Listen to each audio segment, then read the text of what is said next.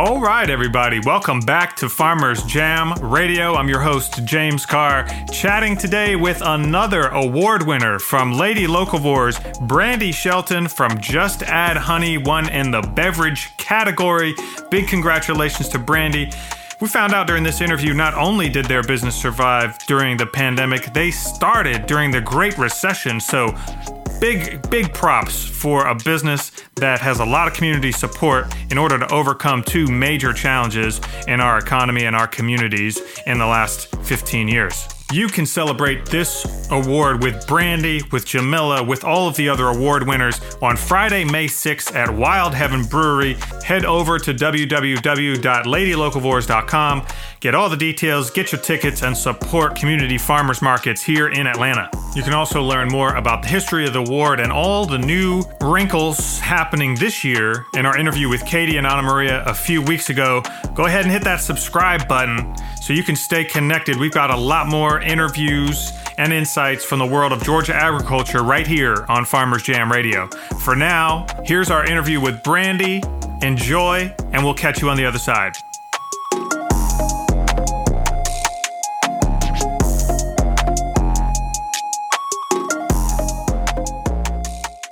All right, everybody, welcome back to Farmers Jam Radio. We are now joined by Brandi Shelton from Just Add Honey. Brandi is an award winner from Lady Locavores in the beverage category. Brandi, how are you doing today? I am great, and thank you for having me. Yeah, no, I'm excited to be talking with you as a patron of your business and a fan of everything Lady Locavores stands for. I'm grateful to be sharing this space with you. So to just get started with, can you tell everybody a little bit about Just Add Honey and where they can find you and all that good stuff? Sure. My name is Brandi Shelton, and I am the founder and co-owner of Just Add Honey Tea Company. Since 2006, we've created thoughtfully blended loose-leaf teas. We offer tea accessories. We source and sell honey from local beekeepers around Atlanta and Georgia. And, it's just been a whirlwind. We do farmers markets, festivals. We sell into over 100 stores around the U.S., and it's a pretty amazing company. Yeah, that is pretty amazing. So, because I was familiar with y'all in your time at the Sweet Auburn Curb Market, I had no idea you were also had products in stores and everything like that. So I'm curious. Well, let's start with sort of like the how and why you got into tea in the first place. Sure. So I call tea a connector. It is one of those beverages, no matter where you go around the world, you can get yourself a wonderful cup of tea, and it connects people together. It is how families connect, whether it's in the South and it's sweet tea for Sunday dinner, or where you're in Morocco and they give you Moroccan mint tea, or hibiscus in the Caribbean. So all of those different types of teas and beverages are ways for people to connect. And so that is kind of what I wanted. I traveled a lot, and I always found myself meeting a new friend or learning about the lay of the land at a tea shop or over a cup of tea. And so I brought that back to the States. And in 2006 we started, and it was just 4 blends. It was a tea with dried peaches from Peach County, Georgia, a black tea base. It was a hibiscus-based tea. It was a green tea with pineapples and papaya, and I forgot the last tea. A mint tea, a peppermint and spearmint tea with mint from Ellenwood, Georgia. And so those 4 blends that we started with was kind of the beginning and the catalyst of all the blends and all the things that we have today. And we still carry those blends even now, 16 years later. Oh, wow. So I'm curious, with all of your traveling, do you have, I don't know if it's a favorite cup of tea, that might be a lot, but maybe like a favorite place that you visited, something that was really special that's always stuck with you? I think every one of them is special. So like with tea, they create memories, right? Like if you have tea with your grandmother, you remember the cookies that she served or the way her linen napkin was.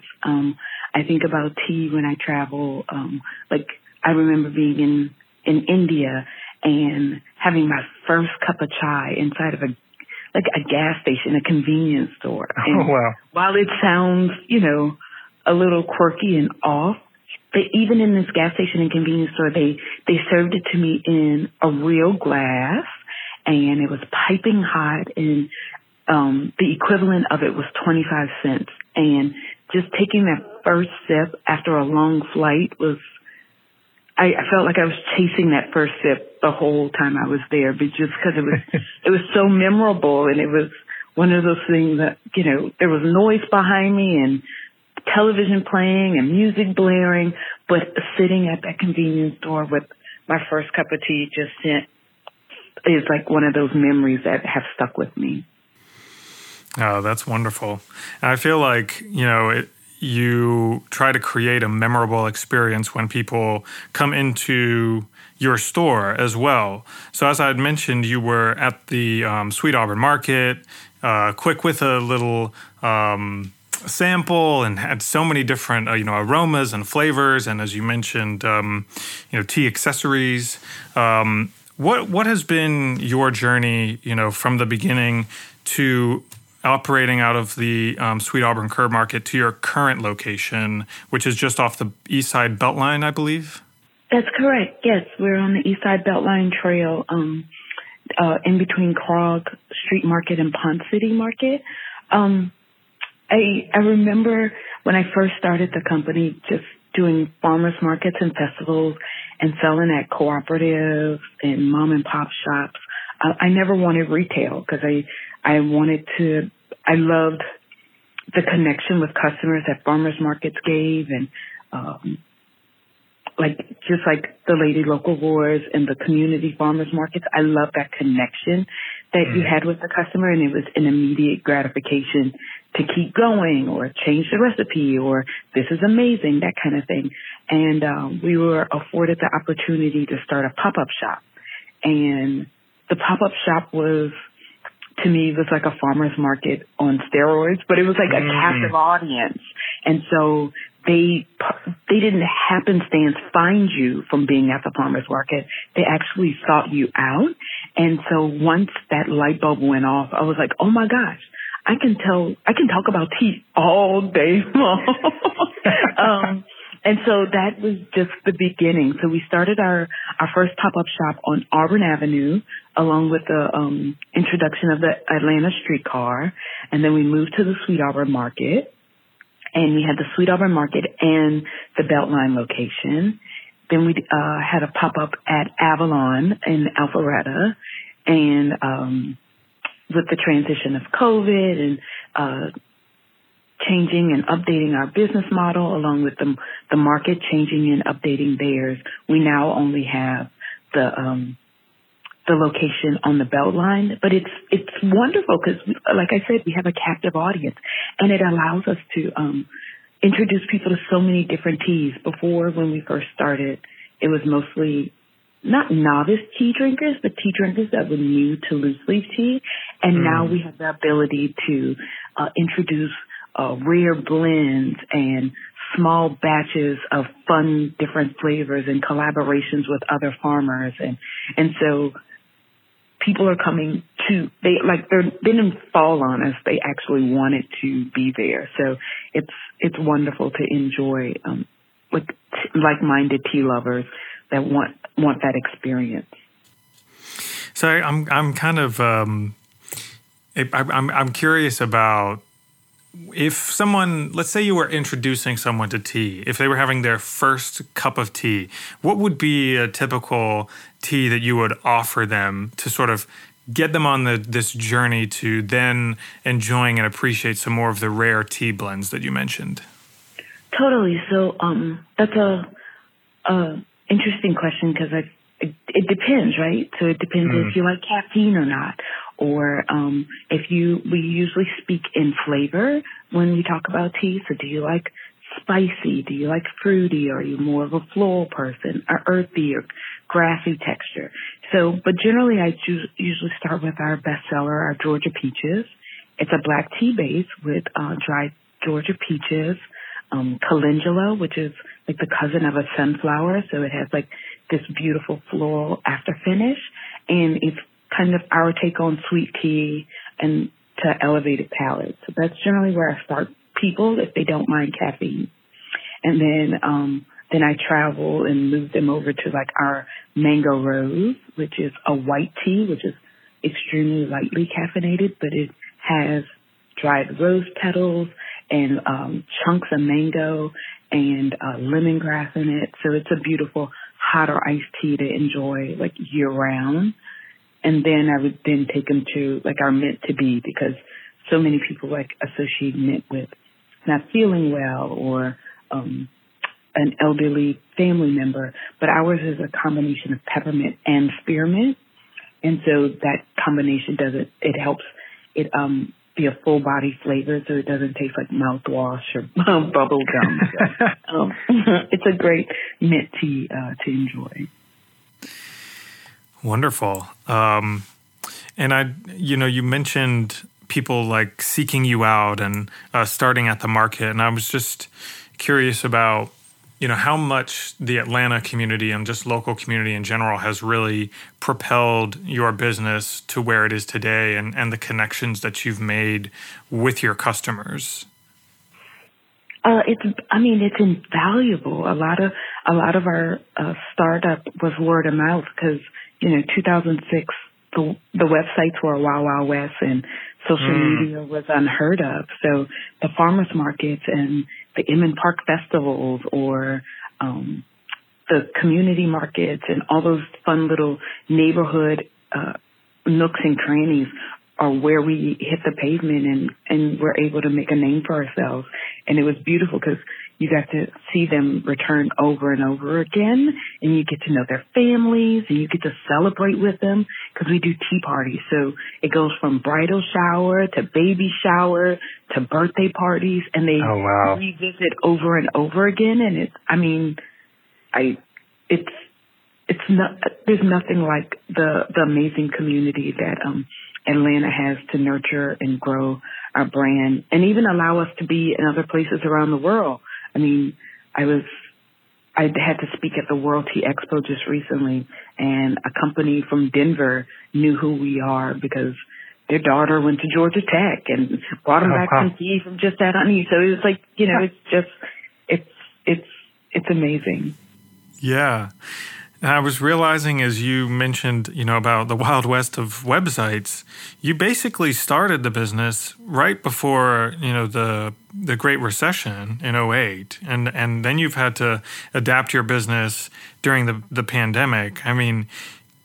That you've overcome quite a lot of challenges that are totally outside of your control, beyond the, challenges it takes to launch a business anyway. I can imagine that those relationships you just described really helped navigate those dynamics. Yeah, totally. Community farmers markets, other business owners, we leaned on each other. Like our honey are from beekeepers all over the Southeast. So that kind of cooperative spirit where, just like a market, if you have some jars of honey, I'll put it on my shelves. And if you think you might need some tea, so just that exchange and those relationships is what has kept us thriving, and not just surviving. We're actually like thriving as a brand. Yeah, that's great. That's wonderful to hear. And so, the reason why we are connected is because this has led to you winning the Lady Locavores Award. I'm wondering how that felt to win it, because that in and of itself is also a very community-driven award in terms of you get nominated, and then there's a panelist of the past winners actually pick the new crop of winners. How did it feel to win, and what was the initial ceremony like? Because from everything I've heard, it was really beautiful and intimate and very, very nice.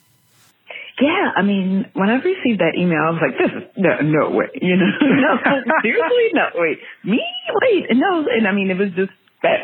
It was if there was a fly on the wall, it'd be like, "What is wrong with this lady?" It was amazing, and so I was pleasantly surprised and deeply honored to. It's when you do the work, you know that you're doing it because you love the work, and when a group, people, other business owners, women, previous winners, it's like the community sees that, it's a feeling like no other. So it was a very humbling and grateful win, and the event was held at the Lola, and one of my dearest friends was able to announce me, and just to be surrounded by, like, even the other winners, they are phenomenal women, and so to be surrounded by the winners, the nominees, previous winners, I felt like it was, I felt like I had wings on my back. It was just amazing. I'm still lost for words, obviously. I'm sorry. It was amazing. Yeah, no, that's great. Well, congratulations. I don't know that I actually said that at the beginning, but congratulations for winning. And of course, we want to remind everyone that on May 6th is the big event? May 6th at Wild Heaven. There'll be a big celebration of not only Brandi and Just Had Honey, but the rest of the winners as well. So congratulations again, and look forward to a spectacular celebration coming up here in a few weeks.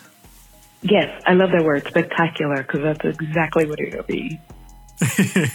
All right, Brandi. Well, thank you so much for your time, and best of luck with your business, and hope you continue to enjoy this much-deserved recognition.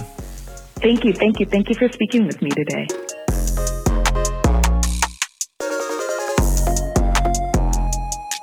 All right, y'all. Thank you so much for your time. Hope you enjoyed that conversation with Brandi. Again, a reminder, you can celebrate Lady Locavores and all women in agriculture with community farmers markets on Friday, May 6th at Wild Heaven Brewery. It's going to be a great time. Head to ladylocavores.com for all details and tickets. You know the drill.